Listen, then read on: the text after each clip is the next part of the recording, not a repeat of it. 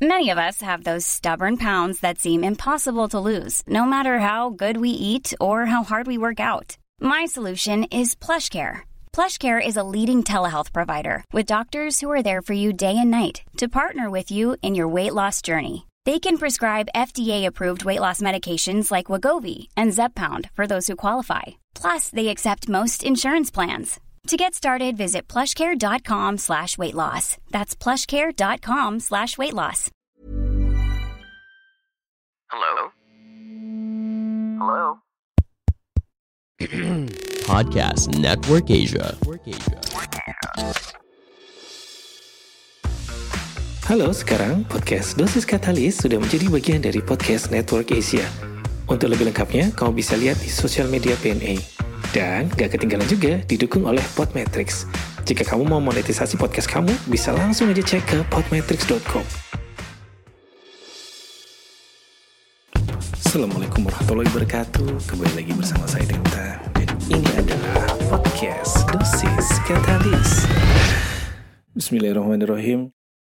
Semoga semua pada baik-baik saja ya. Mengingat belakangan ini kayaknya kasus COVID sudah mulai meningkat kembali di Indonesia. Sudah mulai trennya udah mulai naik, terus bahkan sudah mulai memecahkan rekor-rekor baru positif COVID setelah kemarin beberapa bulan yang lalu. Kayaknya mulai dari Oktober sudah mulai turun, ya November Desember turun, ya sekarang mulai naik lagi. Beberapa memang sudah memperkirakan hal ini. Tapi tentunya masih akan banyak sekali pertanyaan-pertanyaan yang muncul, terutama dari kita, ya, dari para pendengar sekalian tentang COVID ini. Karena banyak juga tuh yang bertanya ke email saya soal COVID, soal Omicron, soal apa itu Omicron, bedanya apa, ya. Terus habis itu bagaimana, apa yang harus dilakukan, dan lain sebagainya. Karena saya bukan ahli di bidang saluran pernapasan secara spesifik tentunya ya. Karena COVID kan bagaimanapun juga menyerang saluran pernapasan awalnya. Jadi saya mendatangkan tamu spesial untuk episode kali ini. Ini pertama kalinya teman-teman ingat. Saking spesialnya episode kali ini pertama kalinya saya mendatangkan narasumber. Ya bukan mendatangkan sih, soalnya lewat Zoom juga. Masih physical distancing. Seorang narasumber yang luar biasa. Ya, nanti saya akan memperkenalkan juga. Oke. Pokoknya kita akan membahas soal Omicron, soal COVID, soal masa depannya dari Omicron dan masa depannya dari COVID-19. Untuk menjawab pertanyaan utama dari kita semua gitu. Sampai kapan kita mau begini? Oke, teman-teman sekalian. Telah bergabung bersama kita di podcast Dosis Katalis edisi spesial karena ini baru pertama kalinya menghadirkan bintang tamu. Udah lama banget orang-orang minta bintang tamu ya. Cuman karena saya hobinya monolog jadi jarang terwujud. Cuman ini kayaknya lagi urgent banget. Sehingga saya mengundang bintang tamu spesial. Beliau sudah malang melintang di dunia perkovitan. Dari awal sampai sekarang gitu ya. Sudah di sosial media rame, di TV rame, di mana-mana rame gitu ya. Saya perkenalkan Dr. Jaka Pradipta, spesialis paru. Selamat malam dokter. Ini. Halo. Halo. Terima kasih atas perkenalannya. Saya cukup tersanjung diperkenalkan sama Dr. Denta nih. Kita tuh udah kenal lama ya sebenarnya dokter ya. Dari zaman nggak enak dulu, zaman prihatin, ya sampai sekarang masih prihatin sih. Cuman kayaknya sudah bertahun-tahun. Lihat dari berat badan kita lah ya. Iya, kelihatan dari dulu masih tipis, sekarang cukup agak tebal sedikit, ya kelihatan lah. Seiring berjalannya waktu memang kayak gitu, Dokter Jaka. Gimana satenya masih ada nggak dok? Dokter Jaka ini dulu jualan sate Jepang loh guys. Ya jadi saking tipis, kalau tadi ngomongin tipis ya memang dompetnya juga tipis ya. Jadi memang gimana caranya biar bisa memenuhi kebutuhan sehari-hari selain menjadi dokter, dagang sate asal halal. Gitu. Sekarang kan nggak ada tuh satenya, berarti dompetnya udah cukup tebal dong ya. udah nggak perlu lagi udah nggak perlu lagi jualan sate. Anyway, saya sama dokter Jaka ini juga bekerja di rumah sakit yang sama sebenarnya. Cuman jarang sekali bertemu, nggak pernah malah ya. Yang ketemu dokter Jaka itu cuman foto saya. Jadi di lift itu suka ada foto. Selamat bergabung dokter Denta. Nah itu tuh. Nah ketemunya saya dan dokter Jaka. Saking kangen sama dokter Denta, karena udah lama nggak ngobrol, jadi setiap naik lift ngobrolnya sama lukisan di... Ngobrolnya sama foto. Den, apa kabar Den? Gitu ya. Oke, langsung aja deh dok. Kita mau ngomongin lagi. Ini sebenarnya saya sudah pernah ngomongin COVID, tapi udah lama nih. Terus habis itu saya tuh udah jenuh ngomongin COVID. Ya, biarlah nanti dokter-dokter yang lain ngomongin COVID. Karena ya capek gitu kan. Tapi kan ternyata sekarang trennya lumayan agak berbeda lagi. Kan kemarin kita ngelihat waktu tahun lalu, sejak bulan Mei Juni ya, itu kan meningkat sekali, luar biasa. Agak traumatis sih. Saya aja yang tidak terlalu banyak merawat pasien COVID, traumatis, apalagi dokter Jaka yang hands-on langsung dengan pasien-pasien COVID. Nah, sekarang kan kemarin kan sempat turun tuh, Oktober kalau nggak salah, Oktober turun, November, Desember bahkan sempat ada beberapa hari tuh yang tidak ada pasien COVID sama sekali, terkonfirmasi positif COVID tuh nggak ada. Nah, terus sekarang kok naik lagi ya? Terakhir tadi itu berapa ya? 3.000-an ya positif sehari. Pertanyaannya dok, apa yang terjadi sekarang? Iya, kalau kita lihat trennya, jadi kalau kita lihat perkembangan COVID, memang didahului oleh beberapa negara terlebih dahulu ya. Kalau ada varian baru, kita lihat trennya kenaikan, penurunan, dan lain-lain tuh kita harusnya bisa belajar dari negara-negara tersebut gitu. Bahwa ternyata si COVID ini yang kita ketahui bersama bahwa dia membuat mutasi ya, membuat ada varian-varian baru dengan tujuan apa sih? Mereka mau bertahan hidup gitu, karena mereka makhluk hidup. Gimana cara mereka bertahan hidup? Yaitu mereka membuat diri mereka bisa terhindar dari imunitas kita. Kan mereka harus hidup di sel yang hidup. Mereka harus hidup di manusia gitu ya. Nah, jadi mereka berusaha untuk membuat upaya agar terhindar dari imunitas. Nah, inilah yang terjadi gitu. Jadi setelah beberapa puncak kita temukan, ternyata di daerah-daerah negara-negara lain terjadilah mutasi-mutasi. Karena apa? Karena daerah-daerah tersebut tingkat cakupan vaksinnya rendah gitu. Jadi semakin banyak virus ini menyebar antara manusia, maka resiko terbentuknya mutasi akan meningkat. Nah, makanya kalau mau vaksinasi itu harusnya di dunia ini harus bareng-bareng gitu. Jadi jangan ada yang nggak kompak.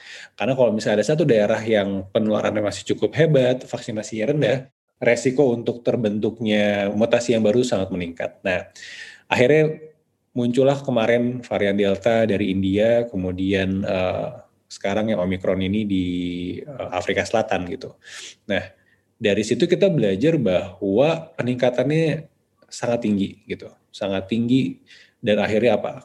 Menular ke negara-negara lain, khususnya Amerika sama Inggris. Ya, kita lihat gimana trennya. Nah, dari situ sebenarnya kita sudah belajar bahwa kita tuh nggak mungkin bisa terlepas atau terbebas dari virus ini, karena pandemi ini kan mendunia ya. Semua negara tuh pasti mengalaminya, tinggal gimana kita menghandle itu dan kapan kita bisa peaknya tuh kapan, bagaimana kita menghandle-nya gitu. Nah, jadi sebenarnya kalau kita lihat trennya dari bulan November ya, Oktober November lah, di beberapa negara udah mulai naik. Harusnya Indonesia itu juga sudah harus mempersiapkan diri, dan nggak ada tuh sombong-sombong kita bilang negara kita tropis lah, kita musim panas lah, nggak ada musim dingin, kita imunitasnya super duper hebat lah, kita makan nasi kucing apa gitu. Jadi minum jamu. Iya gitu. Jadi makanya hal-hal yang kayak gitu tuh sebenarnya kita kan belajar dari kesalahan kita yang awal ya. Nah, jadi menurut saya tuh sebenarnya kita jangan membuang energi yang terlalu banyak seperti itu. Malah kita dari Delta kemarin kita harusnya belajar gimana nggak terulang lagi dengan baik gitu. Meskipun pemerintah menyiapkan, tapi minimal diri kita sendiri sih, Dr. Denta. Bagaimana kita harus menyiapkan diri kita, keluarga kita harus bikin plan nih, gimana caranya kita pasti kena Omicron, tapi kita masih bisa survive. Nah, itu yang saya rasa harus kita persiapkan.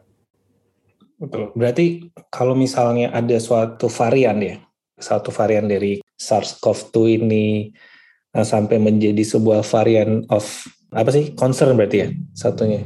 Ya. Ya kan? Berarti itu udah adalah sebuah keniscayaan akan menyebar ke seluruh dunia ya?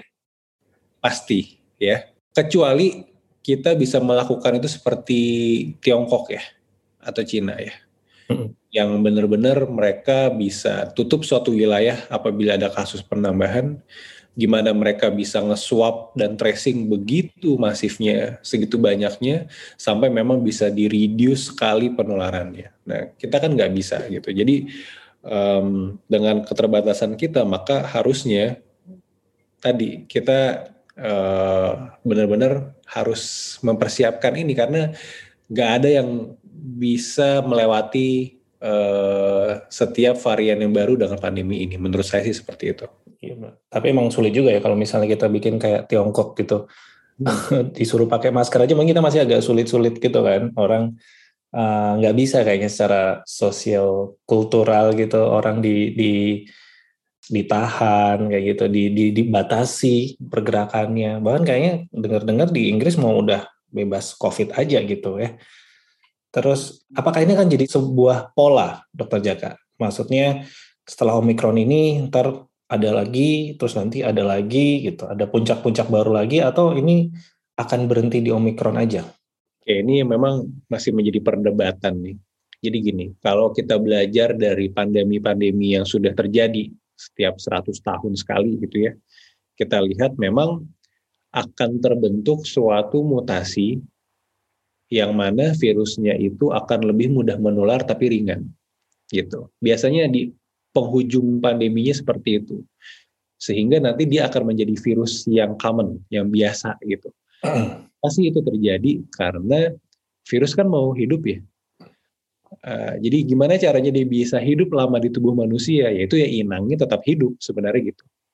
Tapi mereka mencoba untuk menular lebih cepat agar mereka bisa bereplikasi lebih banyak gitu. Nah, itu sebenarnya adalah bentuk alamiah sebuah makhluk hidup untuk bertahan hidup. Nah, jadi secara teoritis sih memang Omikron ini sudah diramalkan sebenarnya bakal ada yang seperti ini. Nah, perkara mungkin nanti apakah ada mutasi lagi yang bahkan mungkin lebih hebat dari Delta, itu kita nggak bisa tahu, dan itu bisa terjadi kalau ada satu wilayah di dunia ini yang penyebarannya masih tinggi dan tingkat vaksinasinya rendah, yang imunitasnya rendah, yang tadi saya bilang. Jadi semakin banyak virus ini tektok-tektok antar orang, maka semakin tinggi resiko terbentuklah varian yang baru. Nah, jadi kalau misalnya kita bisa menghandle ini, mudah-mudahan ya terakhir ini adalah varian Omikron. Dan saya kadang-kadang suka mengibaratkan pandemi ini, apalagi varian baru ini, seperti kayak angin topan gitu ya. Yang dia lewat ke suatu daerah, dari ujung ke ujung dia lewatnya. Dia melibas, dia lewat, dia membuat kehancuran, kerusakan, setelah itu habis itu dia hilang. Gitu. Kita lihat aja kemarin bulan ya Juni, Juli, Agustus gitu. Terjadi peak yang tinggi, semua orang sakit, semua lewat, kemudian nanti dia akan hilang. Sampai akhirnya muncul yang baru lagi. Nah, kita nih sekarang udah di pintu badai tersebut gitu. Grafiknya tuh udah bener-bener terlihat, grafiknya naik gitu. Cukup mengkhawatirkan walau grafiknya kalau dilihat. Gitu. Dan si Omikron ini secara grafik dibandingkan dengan Delta, dia itu peaknya bisa tercapai dalam waktu setengahnya Delta. Misal gini, Delta itu kita Juni, Juli, 2 bulan baru nyampe peak ya. Juni, Juli, Agustus lah ya, 2,5 bulan lah. 2,5 bulan. Nah, diperkirakan si Omikron ini dia hanya memakan waktu setengah waktunya Delta untuk bisa mencapai peak-nya. Artinya dalam waktu sebulan atau mungkin 1,5 bulan, ini kita bisa nyampe peak nih. Makanya diperkirakan Februari akhir atau Maret awal tuh udah nyampe peak kita. Nah, yang menjadi masalah adalah peningkatannya tuh tinggi banget, meroket gitu. Kalau kripto tuh to the moon. Iya, kayak betul. tweet gitu ya, tiba-tiba langsung naik. Iya, kayak Elon Musk nge-tweet satu aja gitu, langsung ntar dia naikin semuanya. Atau kayak Gojali dah. Ya, gitu. Nah, dia langsung turun, tapi nanti turunnya cepat juga. Itu yang terjadi di UK sekarang. Sudah 2 minggu ini, dia udah turun setengah. Makanya Pak Boris Pede banget ya. Pede banget. Dia bilang ini sudah akan menjadi endemi dan minggu depan mungkin kita bisa lepas masker gitu. Karena secara grafik udah turun ke bawah gitu. Nah jadi kita sekarang udah lagi di menuju tanjakannya dan ini nggak bisa kita hindari sehingga persiapannya harus matang menurut saya gitu.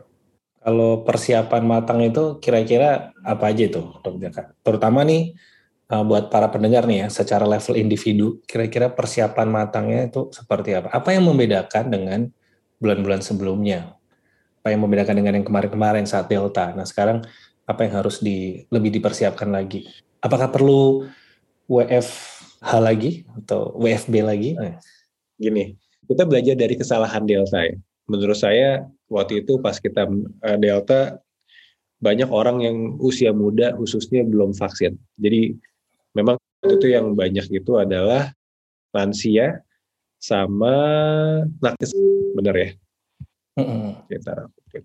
Kita sekarang udah lebih banyak yang divaksin ya, kurang lebih berapa? 60% populasi udah sekali vaksin ya. Jadi itu sebuah kabar baik menurutku. Impresif ya sebenarnya kalau melihat dari angka dan presentasinya sih. Buat Indonesia ya? Iya buat Indonesia. Itu lumayan banget gitu.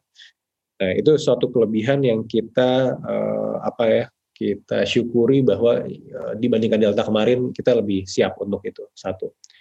Kemudian yang kedua, secara infrastruktur kemarin kita yang Delta cukup gagap ya, artinya banyak banget penambahan fasilitas yang sifatnya mendadak gitu. Nah kita kan sekarang udah bisa menyiapkan ini gitu. Kita kan belajar dari 1 bulan lalu, negara lain tuh kayak gini. Nah kita juga harusnya menyiapkan ini lebih matang dan saya sih percayalah sama Kemenkes untuk ini ya, artinya oksigen harus disiapkan dan lain-lain kita siapkan. Nah itu untuk sarana prasarana. Nanti pemerintah menyiapkan itu.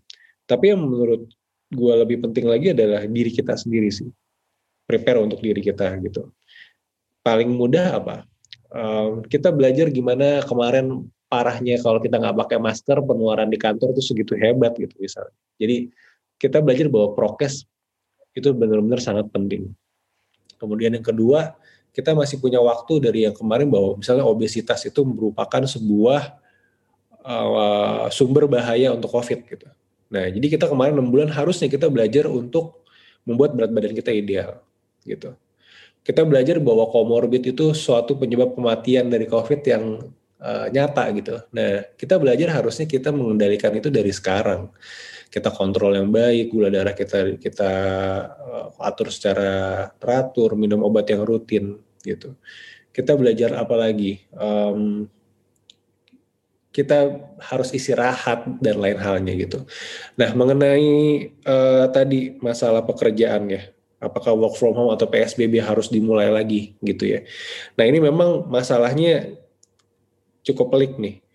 Kita belajar dari UK sama US, mereka nggak ada lagi ya lockdown gitu ya. Mereka tuh nggak ada gitu. Karena secara data mereka punya ini, Omicron itu ringan gitu. Buat apa kita melakukan itu? Cuma sebenarnya impact ke perekonomian ini lumayan besar.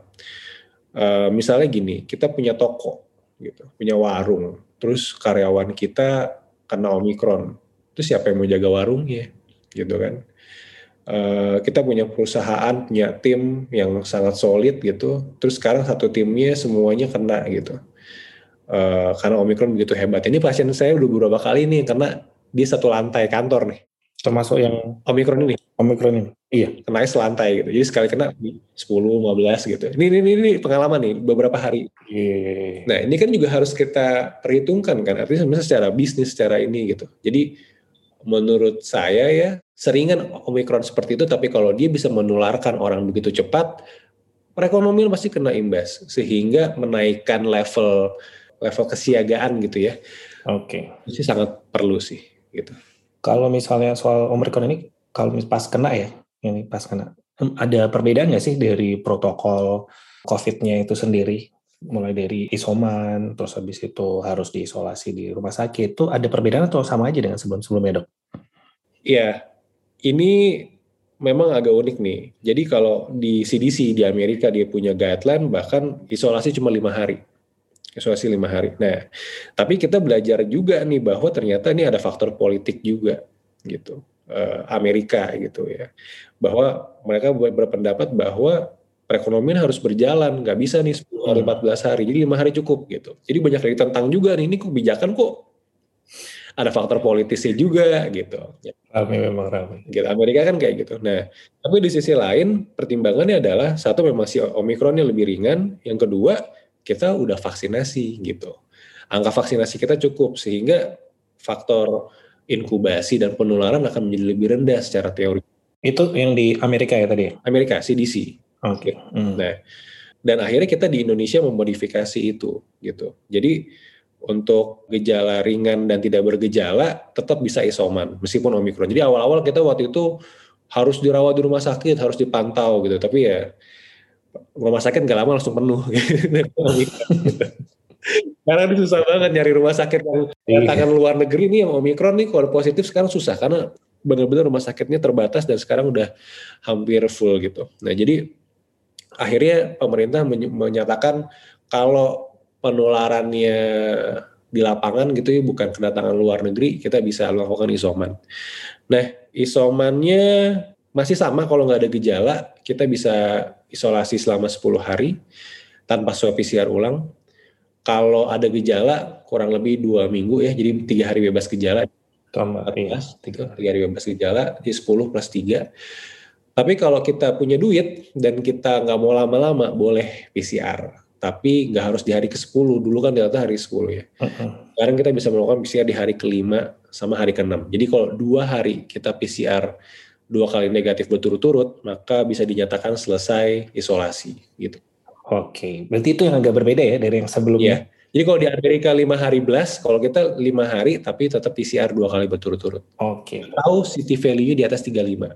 2 kali berturut-turut itu bisa dibilang udah bisa menyelesaikan gitu. Oke. Nah, sekarang kalau misalnya kita kembali ngomong ke masa depan nih. Pada kondisi apa sehingga kita bisa yakin bahwa oke ini sebuah varian itu adalah sebuah varian yang ya udah kita hadapi aja. Nggak perlu sampai ada PSBB, nggak perlu ada limitasi, pokoknya di-losin aja. Itu sampai pada tahapan apa? Apakah sampai harus coverage vaksinasi tertentu ataukah ada syarat-syarat lainnya, Dok? Ya, sebenarnya kita bisa melihat dari ini ya, dari tren grafik ya sebenarnya. Jadi ketika kita sudah melampaui sebuah peak garis, nah di situ sebenarnya kita udah mulai bisa melakukan pelonggaran gitu. Itu yang terjadi sama Inggris. Ketika dia sudah melewati sekarang ini peaknya, dia sudah setengah menuju ke bawah, maka dia udah bisa dianggap sebagai ini sudah menjadi endemi gitu ya, sudah menjadi hal yang biasa. Nah, tapi selain itu juga kita melihat juga tren kematiannya juga, tren keparahan penyakitnya gitu. Kayak oke lah Omikron orang pada bilang oh ringan.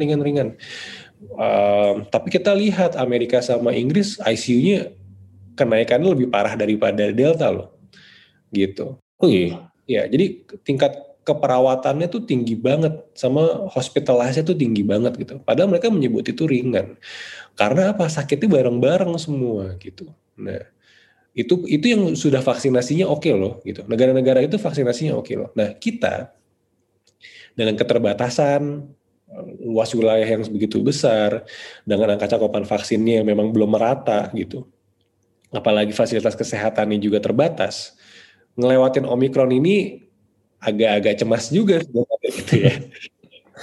Nggak bisa jumawa juga, maksudnya nggak bisa sepede itu sih gitu. Karena kita beda gitu. Ya beda juga kita makan nasi kucing, beda juga. beda bener. Kebayang kalau kemarin kayak Delta dalam waktu yang lebih cepat lagi dibanding kemarin. Terus kitanya belum siap, terlalu jumawa, itu kan bahaya juga. Minimal ketika ini perang udah berjalan, penularan hebat, minimal sakitnya nggak terlalu belas lah gitu. Penularannya nggak terlalu masif gitu. Masif ya. Soalnya kalau di Amerika, UK, US itu kan maskernya pada berantakan banget ya. Kayaknya lebih berantakan daripada di Indonesia ya. Untuk outdoor ya. Kalau ini mereka sih memang masih pakai. Cuman karena aktivitas mereka banyak outdoor gitu.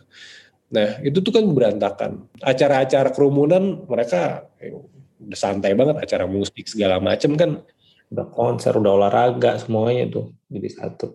Nah, jadi sangat wajar sih kalau mereka kenaikannya begitu cepat. Nah, jadi kalau misalnya Indonesia mau menjadi lebih baik dibanding mereka, ya prokes kita maksimalin gitu. Oke. Terus sepenting apa sih sebenarnya untuk dapetin booster vaksinasi itu?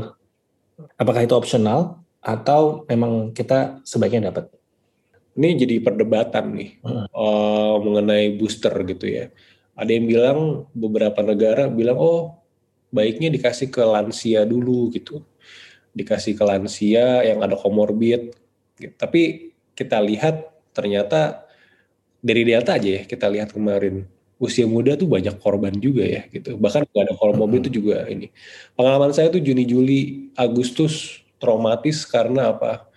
Karena banyak pasien, ya keluarga, sahabat yang masih muda, yang saya kenal gitu, secara dekat, ya tadi itu jadi korban karena mereka belum vaksin gitu. Dan banyak lansia yang udah vaksin malah bisa survive gitu ya. Nah jadi saya rasa pemilihan siapa yang menjadi priority gitu buat mendapatkan booster, apakah itu usia lanjut, ini menurut saya sih dengan kondisi yang sekarang nggak bisa lagi gitu. Karena kenapa, kalau usia muda juga nggak di booster, nanti yang jadi korban usia tua, karena yang muda kan bekerja, ya kan? Oke lah sih yang muda ini cuman flu gitu misalnya, tapi dia pulang ke rumah nularin yang tua di rumah gitu. Tapi kalau semuanya di booster, semua yang punya imunitas yang baik, penularan nggak akan jadi segitu hebatnya gitu. Jadi dan ini juga kita pertimbangkan buat anak nih. Nah jadi beberapa negara, mungkin Dr. Denta lebih ini ya, beberapa negara kan vaksin anak juga nggak diwajibin ya, bila mau gitu. Ada tuh beberapa negara yang seperti itu. Bahkan Indonesia wajib nggak sih? Enggak kan ya? Indonesia sebenarnya jadi prasyarat untuk sekolah tatap muka itu sih. Karena ada sekolah tatap muka ya. Jadi kan kita di push untuk itu. Jadi pushnya di situ. Nah, di beberapa negara luar tuh bahkan ya silahkan mau enggak. Itu ada juga negara-negara kayak Malaysia tuh kalau nggak salah seperti itu juga gitu. Nah, jadi itu menjadi pertimbangan sih, karena Omikron ini ternyata ya kan kita baca-baca nih yang terbaru nih, korban anak malah lebih banyak ya. Iya, lumayan tinggi jadinya sekarang. Jadi highlight gitu. Karena mereka angka vaksinasinya rendah. Jadi Omikron ini memang bisa membuat korban bagi orang-orang yang belum vaksin. Nah sekarang yang jadi highlight kan anak-anak nih gitu. Dan peningkatannya juga terlihat drastis. Angka long COVID anak meningkat. Kemudian angka perawatan ICU anak juga menjadi terlihat jelas gitu. Karena ketutup sama yang tua-tua malah enggak gitu ya. Benar. Jadi kalau ditanya vaksin atau booster itu untuk siapa sih? Harusnya untuk semuanya sih gitu. Jadi jangan pandang bulu gitu. Dilematis ya kalau kita bicara soal vaksin program itu ya dok ya. Karena kan bagaimanapun juga dengan stok yang terbatas, pemerintah harus bisa memastikan seluas mungkin orang mendapatkan vaksinasi itu gitu. Berarti kalau misalnya booster udah dapat giliran gitu, kita langsung booster aja ya. Berarti nggak usah ragu lagi gitu. Nggak usah ragu lagi, dibayarin lagi sama Pak Jokowi, terus sistem ya. Jadi gini, kalau kita sudah waktunya, sudah lebih dari 6 bulan, dan sudah ada tiketnya, di sistem sudah ada, silakan vaksin. Okay. Kalau belum 6 bulan, tapi udah ada tiket, tunggulah 6 bulan. Gitu. Ada yang gitu ya? Udah 6 bulan, tapi belum ada tiket, tunggu tiketnya muncul. Nah, masalahnya adalah si tiket ini, kadang-kadang kriterianya apa nih, yang orang bisa, itu tuh yang jadi.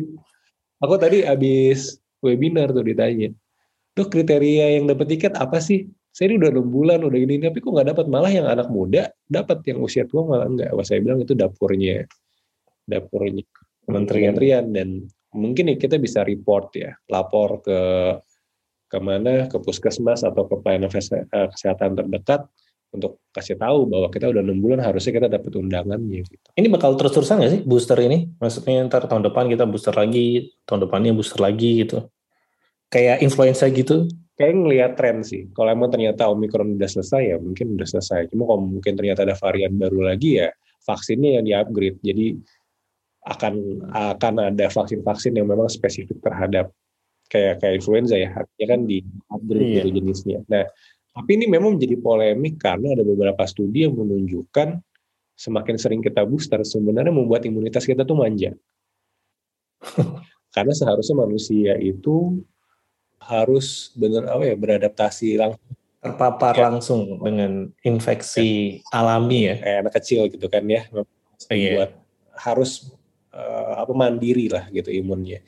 Tapi ya kalau memang virusnya cukup berat dan kita nggak sanggup untuk menerima itu virus, ya mau nggak mau ya booster ya. Cuman kalau kita lihat trennya makin lama makin ringan, makin ini ya harusnya mungkin kita nggak perlu booster lagi sih.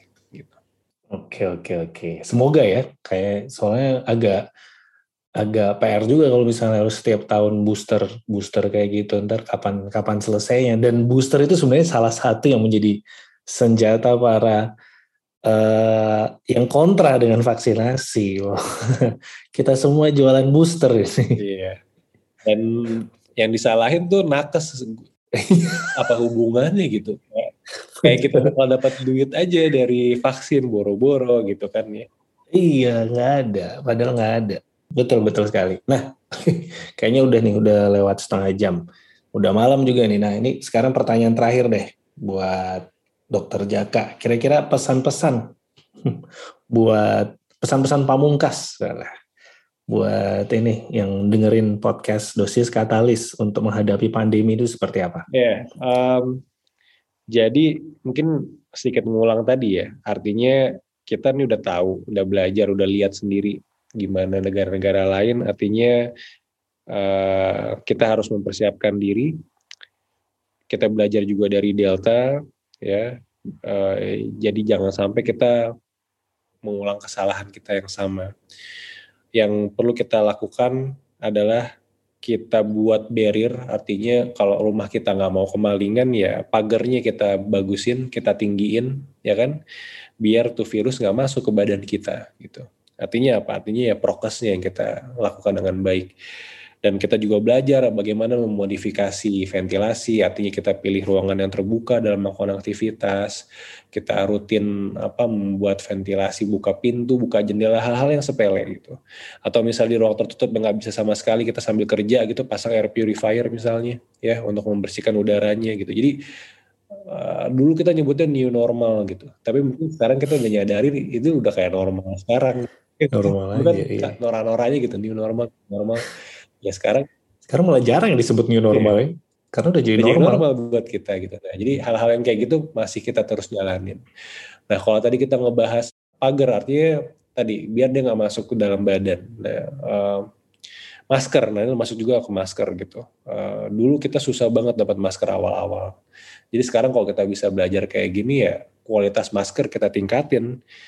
Pakai N95, KN95 yang kualitasnya baik ya mulai kita investasikan gitu. Jadi uang kita ya kita investasikan untuk kesehatan, salah satunya menurutku juga dengan membeli masker yang kualitasnya bagus gitu. Masker kain double gitu, masker kain masih oke. Masih oke, masih bisa kain plus bedah gitu ya. Cuman memang kan agak kurang nyaman ya. Cuman memang lebih fashionable ya buat orang sambil matching sama bajunya gitu. Teman sekarang juga kalau KN95, N95 kan juga udah warna-warna yang oke, kan model-model yang bagus gitu. Menurut gue sih nggak ada salahnya kita investasi ke sana. Kemudian yang kedua adalah kalau tadi malingnya kita udah bikin pagar. Tapi kalau maling udah keburu masuk gimana gitu? Si virusnya udah masuk ke badan kita gimana? Ya imun kita yang kita bagusin gitu. Jadi biar kita nggak jadi makin buruk keadaannya. Yaitu apa? Vaksin kejar. Yang belum vaksin, nggak ada alasan lagi. Katanya ada komorbid lah, apalah nih masih jadi masalah gitu. Orang punya komorbid malah nggak mau vaksin, kan nggak nyambung gitu. Justru yang punya komorbid ya harus vaksin. Itu dia gitu, dok saya ikut vaksin karena saya punya komorbid loh. Bahkan ibu kalau kena malah jadinya kritis gitu ya. Jadi ini salah kaprah yang menurut saya harus benar-benar dibenerin gitu.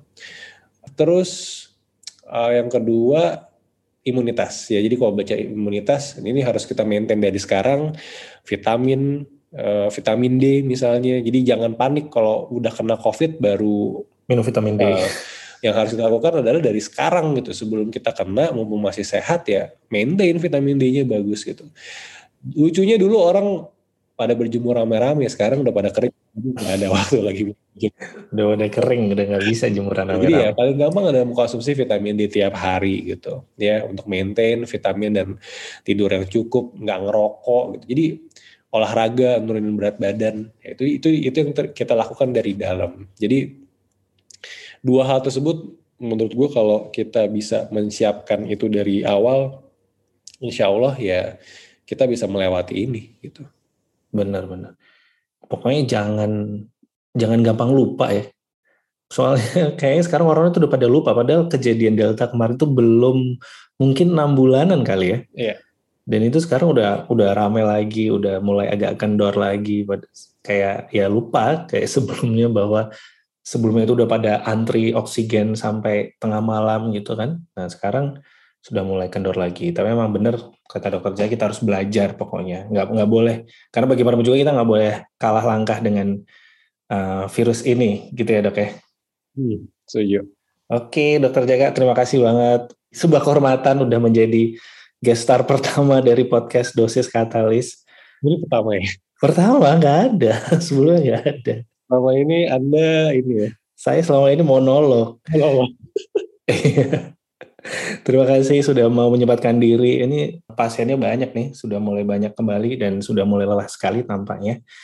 Oke, dokter Jaga, sehat-sehat selalu ya. Salam buat istri / manajernya. Sehat-sehat selalu semua. Nanti besok insya Allah kita ketemu lagi dengan diskusi yang lain. Oke, terima kasih dok. Terima kasih, sehat selalu. Ya, assalamualaikum. Itu tadi obrolan santai kita, tapi serius ya, bersama Dr. Jaka Pradipta, spesialis paru. Semoga teman-teman udah bisa mengingat kembali betapa pentingnya kita menjaga baik protokol kesehatan, betapa pentingnya kita menjaga kesehatan kita ya. Pokoknya gak boleh kalah seperti yang tadi kita diskusikan bersama ya. Gak boleh kalah kita sama virus-virus ini. Oke, seperti biasa untuk pertanyaan bisa dikirimkan ke @sdenta, atau mungkin teman-teman punya ada usulan bintang tamu yang bisa kita ajak ngobrol nih tentang kesehatan atau tentang gaya hidup sehat, siapa aja deh, nanti kita coba ya mendatangkan ke podcast Dosis Katalis. Sekian dulu teman-teman, seperti biasa stay safe, stay healthy, and stay sound. Wassalam. Pandangan dan opini yang disampaikan oleh kreator podcast, host, dan tamu tidak mencerminkan kebijakan resmi dan bagian dari podcast Network Asia. Setiap konten yang disampaikan mereka di dalam podcast adalah opini mereka sendiri dan tidak bermaksud untuk merugikan agama, grup etnik, perkumpulan, organisasi, perusahaan, perorangan, atau siapapun dan apapun. Planning for your next trip? Elevate your travel style with Quince. Quince has all the jet-setting essentials you'll want for your next getaway, like European linen, premium luggage options, buttery soft Italian leather bags, and so much more. And is all priced at 50 to 80% less than similar brands. Plus, Quince only works with factories that use safe and ethical manufacturing practices. Pack your bags with high-quality essentials you'll be wearing for vacations to come with Quince. Go to quince.com/pack for free shipping and 365-day returns.